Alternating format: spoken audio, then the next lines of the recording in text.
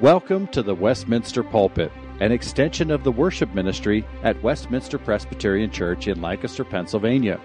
Please contact us for permission before reproducing this message in any format, and may this sermon nurture your life in a meaningful way as we proclaim our Savior. Here is Dr. Michael Rogers, Pastor Emeritus. Good evening, everyone. I'm pleased to look out and see many faces I recognize and many I don't recognize as well. And bless all of you. I certainly have had many opportunities, not just hundreds, but as I think about it, it would number in the thousands of times that I've been in the pulpit of this church. And now I sit almost in the very back row most of the time. And that's a good place to be.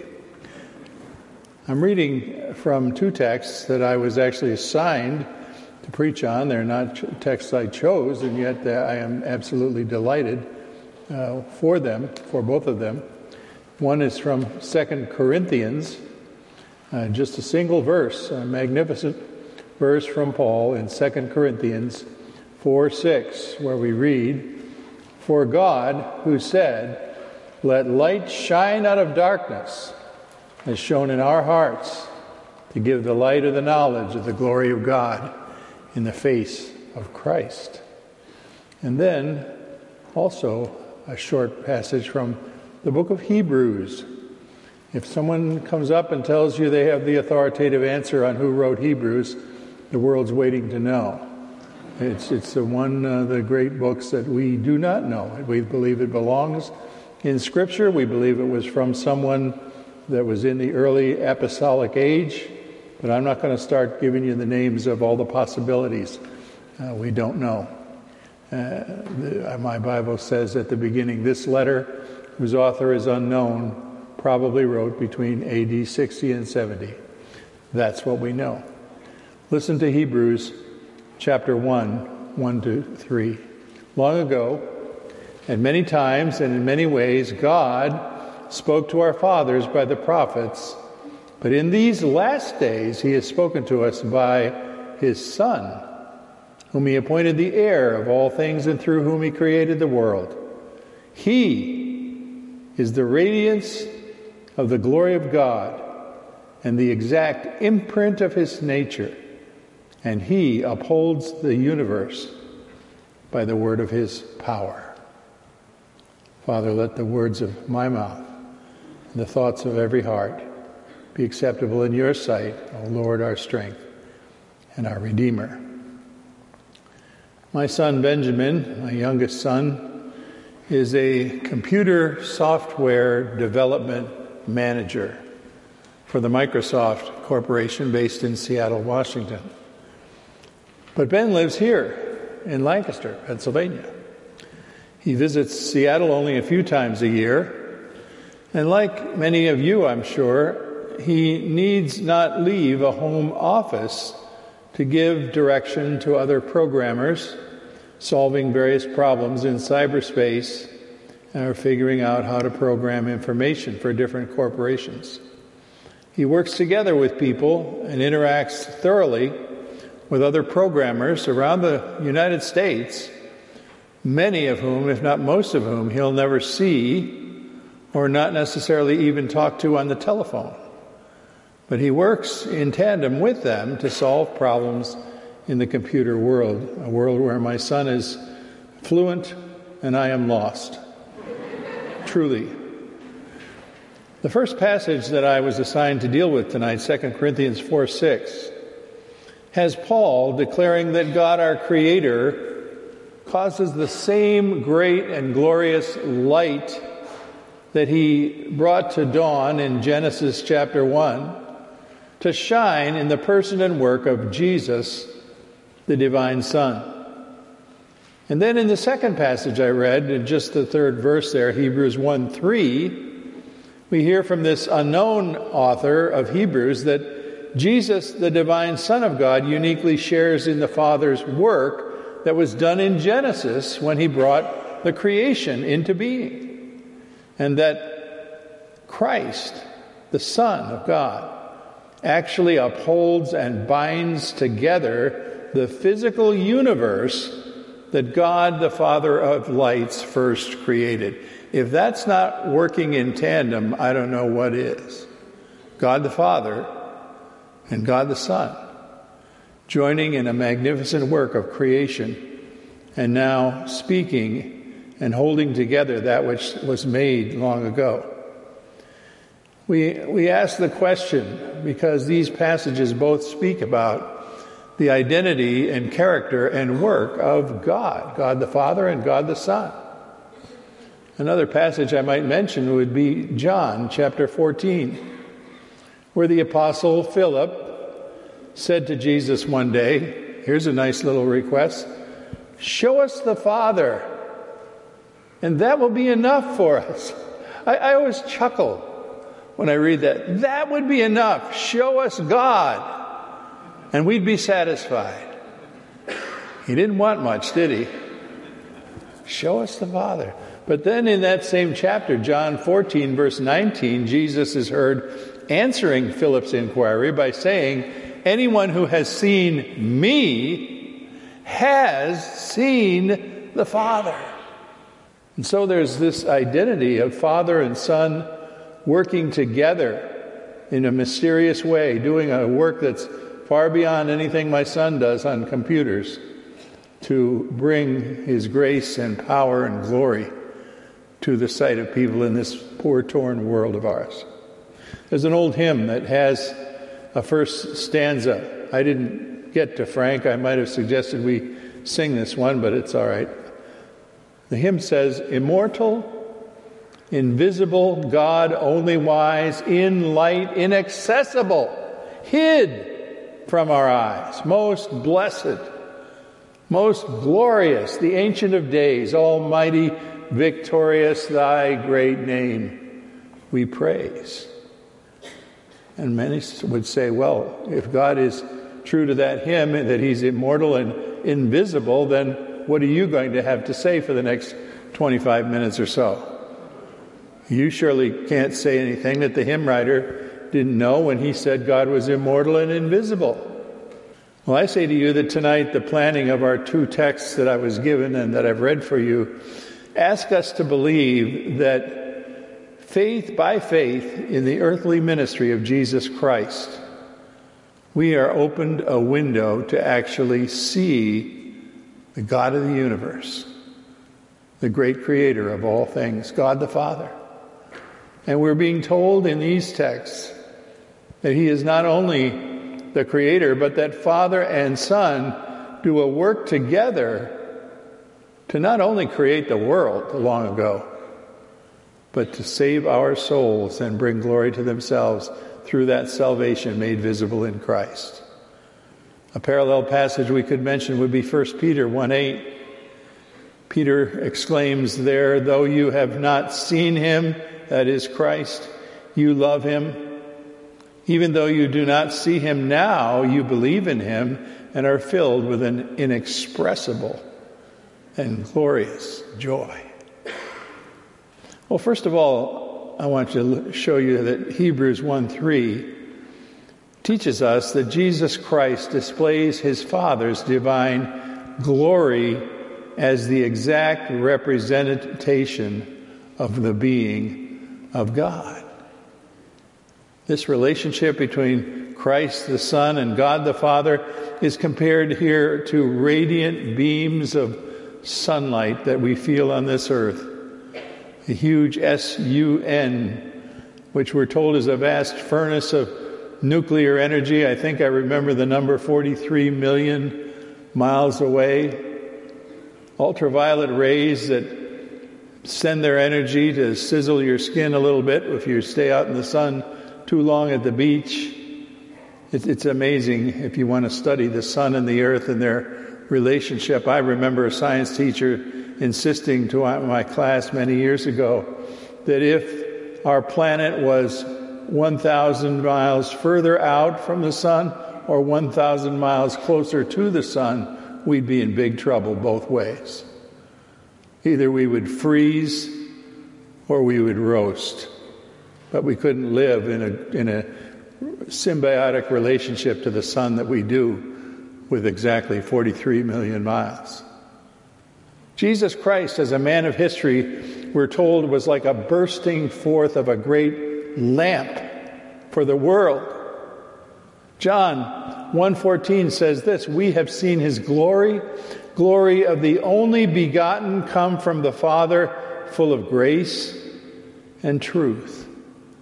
The very divine excellency of God is displayed in Christ the Son.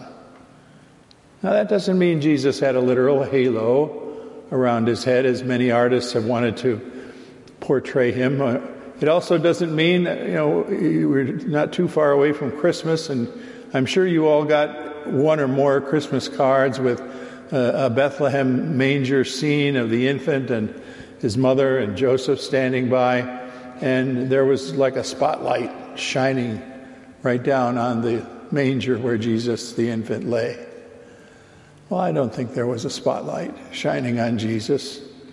Artists use that means because it's the only way they have to try to show us the inexpressible greatness and glory of the one who lay there in that manger. But there's more to this than just a shining light or a visible halo. In fact, you need to be reminded that Jesus, as a child of Mary, not the child of Joseph, but the child of Mary, the Virgin Mother, grew up to be a carpenter, a tekton in the Greek, which is, I think, gives us the word technology. Really, Joseph was probably more than just a carpenter. He was more or less a builder, a builder's trades. He built houses for people, surely. He built furniture. He built carts and tools and rakes and things that people had to use, and taught his son, Jesus, to do those ordinary things, using ordinary tools. Now, on one hand, you can say that Jesus, who was a carpenter in Nazareth, was physiologically, physically ordinary in his similarity to other human beings. I assume he had the requisite number of fingers and toes, and in a crowd of Israelite boys, maybe they played something like soccer, I don't know. In my family, if you're a boy, you play soccer, not baseball. I am the baseball generation who has never won that argument with my sons. But Jesus was physically ordinary, if you will, as a real man. But at the same time, he was something that no one else even came close to being, because we have to speak of his being born of a virgin and speak of miracles of power that he brought about, and undeniable healings and teachings that had people saying, why never, ever did a man speak the way this man does. This was glory. The ways in which he was unique. And that was glory, of course, of a different kind when he went obedient to his Father to a cross, there to suffer and die and shed his blood after a tortuous treatment at the hands of guilty men. The sum of all the wonders in the life of Jesus summon up a thing called glory. I don't do movie reviews in sermons, but if you could, I'm sure some of you have seen a movie called Glory. It's not a movie to show your children, but that's because of horrible battle scenes. But it's a movie about a true story of a African American Union Army organized unit that at first was allowed to do nothing in the Civil War but build campsites and clean up after things. They weren't allowed to go out and fight. But then they were. And their white officer insisted that his men be allowed to show their courage and their bravery. And they did win some very great glory as they fought on the Union Army side. You know, I could spend a long time talking just about what the subject of glory is. But what Paul seems to say here in 2 Corinthians 4:6 is that the glory that Jesus bore wasn't necessarily a visible thing, but it was likened to the splendor of God shining light out of darkness. The same thing that Genesis 1 says when God said, the greatest of his commands, I guess, let there be light. And there was light. And the light shone in the darkness. And the darkness did not comprehend it. Same way, 2 Corinthians 4:6 has here, God who said, let light shine out of darkness, has shined in our hearts to give us the light of the knowledge of the glory of God in the face of Christ. Wow. That one verse, memorize it. 2 Corinthians 4:6. Should be on everybody's memory verse list, I think. And then our text in Hebrews 1:3 compares Christ and his divine glory to a coin or a piece of metal stamped by an engraver's die. You know, if we have, you're a coin saver, I'm not one who knows that much about these things, but I know that I do have a cigar box at home that has some different coins that have come to me over the years. I have some Eisenhower dollar coins. I have quite a few. Don't come and raid my house, please, but if you come, in a dresser drawer, there's a cigar box, and it doesn't have cigars in it. But it does have quite a few Sacagawea dollar coins. I'm sure most of you have seen those in recent years. I think they're still current. I believe you can still walk into a store and give them a Sacagawea dollar, and you'll get $1 worth of goods for it. It's a beautiful coin, having on it the imprint of the Shoshone Indian girl who guided Lewis and Clark. And the author here is saying, just as the die that stamps a soft piece of metal with a portrait or a saying or some image, maybe a building or something else, bears that exact image, so does Christ bear the image of his Father. Colossians 2:9 contributes to this subject when it says, in him, in Christ, was all the fullness of the Godhead dwelling in human form.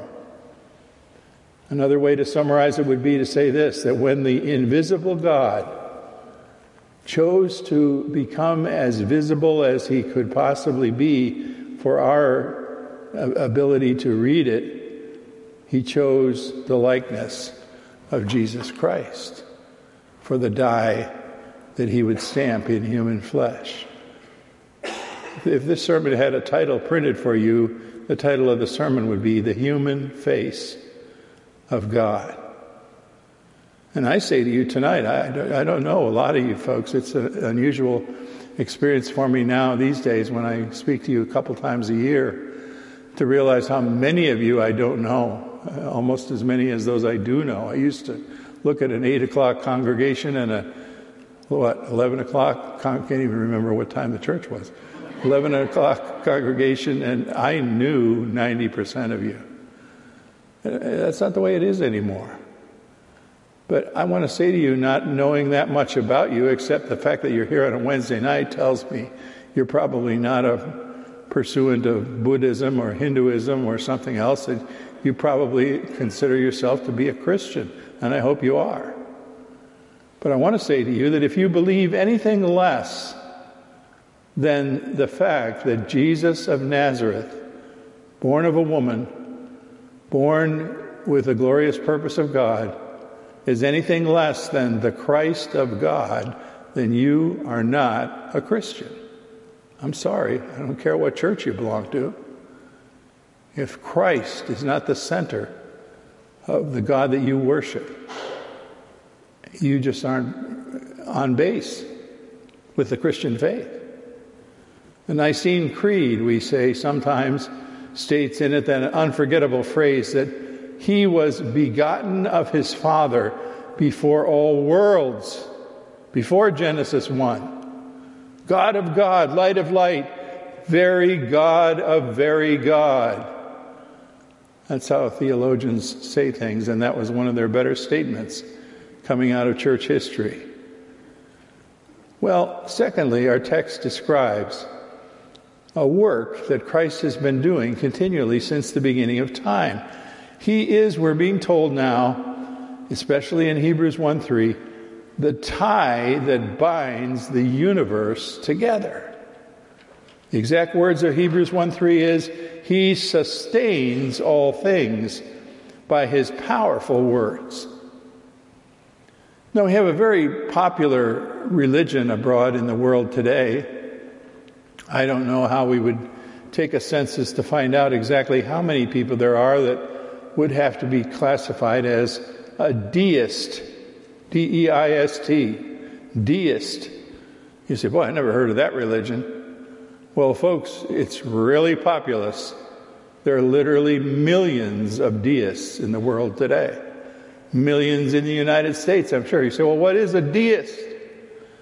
Well, a deist is willing to be religious in the sense that he would say, well, I look at the world, I look at nature and all the beauty and complicated things, and I say, well, there's got to be some kind of a mind behind all this. So I'll concede that somebody or something, more likely they would say thing than person, something is the first cause of creation. Something started all this and designed all this.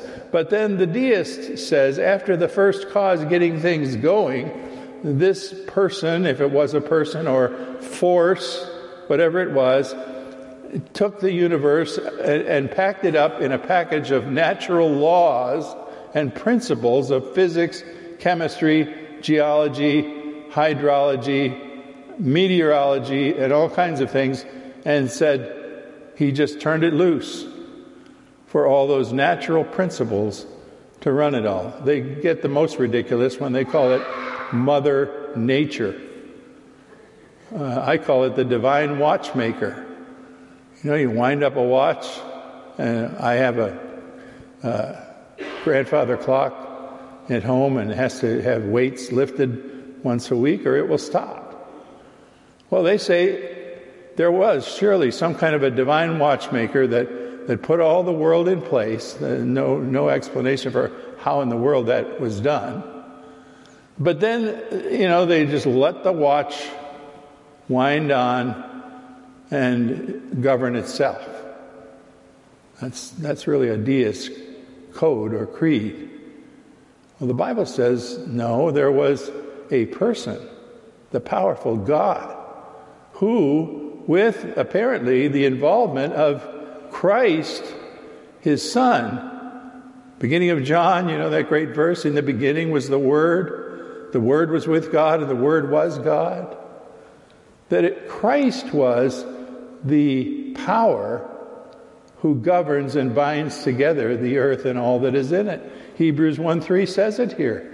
Christ, the Son of God, upholds all that exists. Colossians 1:17 says, in him all things hold together, so much so that there isn't a single rogue molecule in the created universe that's running astray or exerting its own will to sustain itself.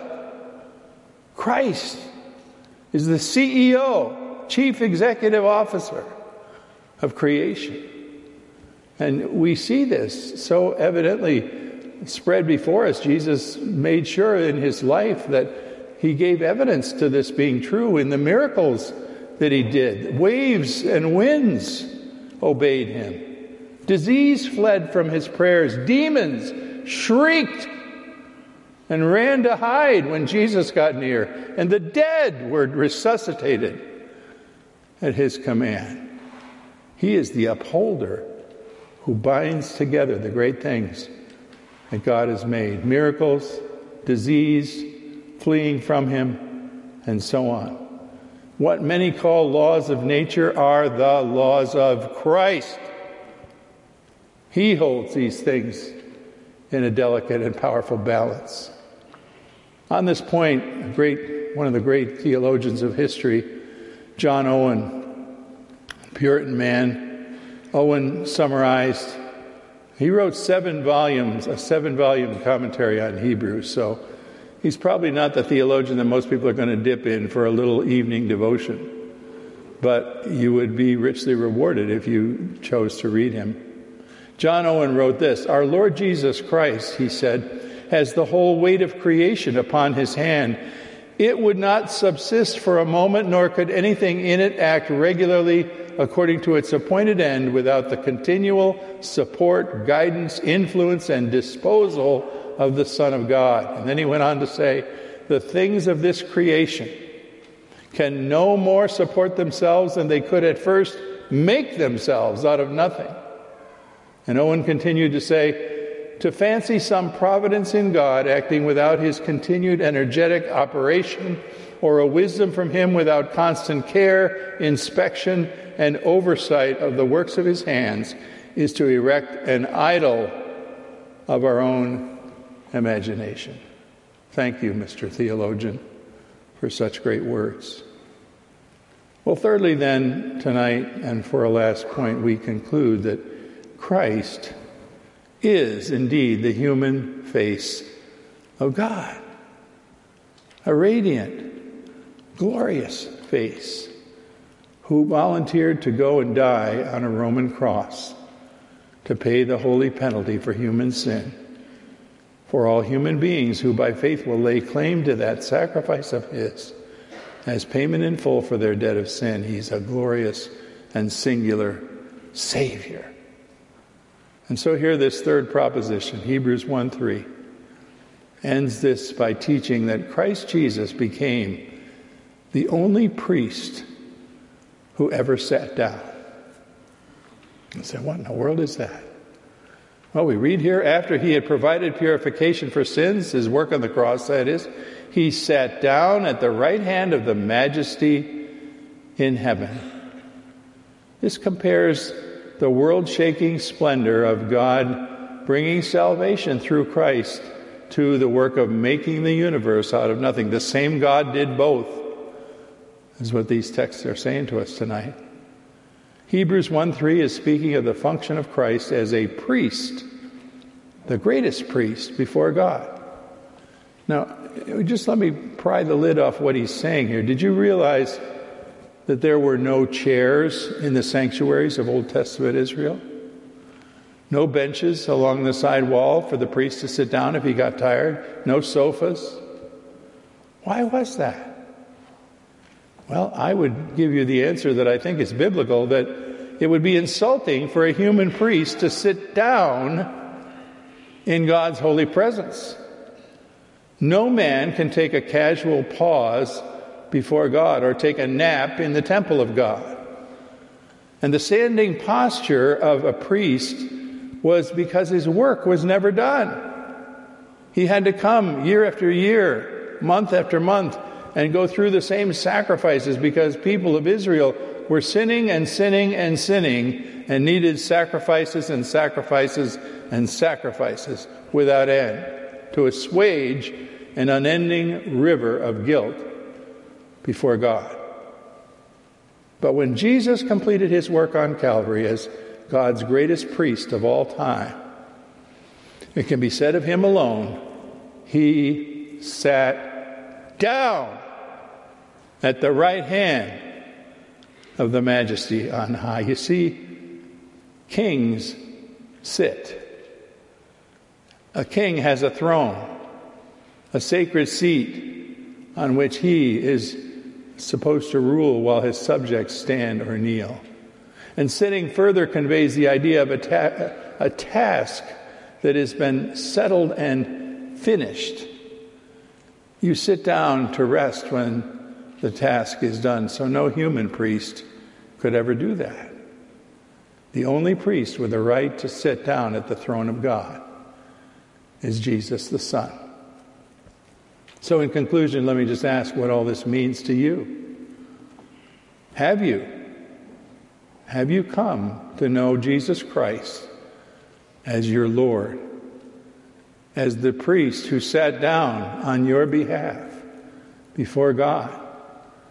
Have you come to realize that for all your unworthiness and guilt that you might feel about things you've done in your life, God's human face is revealed to you in the face of his Son, the Lord Jesus Christ? And if you haven't already done so, your greatest need in this life is to bow before him and to surrender sacred worship to this man of earth who showed us God's human face. How does the fact that Christ, we're told, holds together the natural universe? You say, well, Pastor, this all sounds grand and theological stuff, but how does it affect me tomorrow morning when I'm discouraged and I feel that my life is falling apart? And I say back to you, does it not guarantee that he who began his good work in you, the work that fueled creation, will bring in completion in you everything that he planned to do from the day you were conceived and came into this world and way beyond? He who began a good work in you will bring it to completion in the final day of Christ. In the day when people use Jesus' name throughout their lifetimes as a curse, fall on their faces and before him and say, oh, my Lord and my God. So if we ask the question, what is God like? We answer by saying Jesus Christ is God, made known in history, showing us in his human face the glory of all God's work on behalf of those who believe in him. The entirely unique person and position of Jesus Christ reveals to us everything we need to know or can know in this life about who God is. And at the end of the day, isn't that more than enough? Thanks be to God. Father, we don't look for an experience of ecstasy, the like of which we probably will have when we see our Savior face to face. But we do ask for a life of steady trust, a life of honor set apart for this one who does your work beside you and with you. Thank you for the light of the knowledge of the glory of God in the face of Jesus Christ. May he get our praise and our obedience. In his name we pray. Amen. The Westminster Pulpit is courtesy of Westminster Presbyterian Church in Lancaster, Pennsylvania. You are welcome to worship with us on Sunday mornings at 8 or 11 a.m. To learn more or have questions about the gift of salvation through Christ Jesus our Savior, contact us at westpca.com. Thank you, and may Christ be glorified through this ministry, the Westminster Pulpit.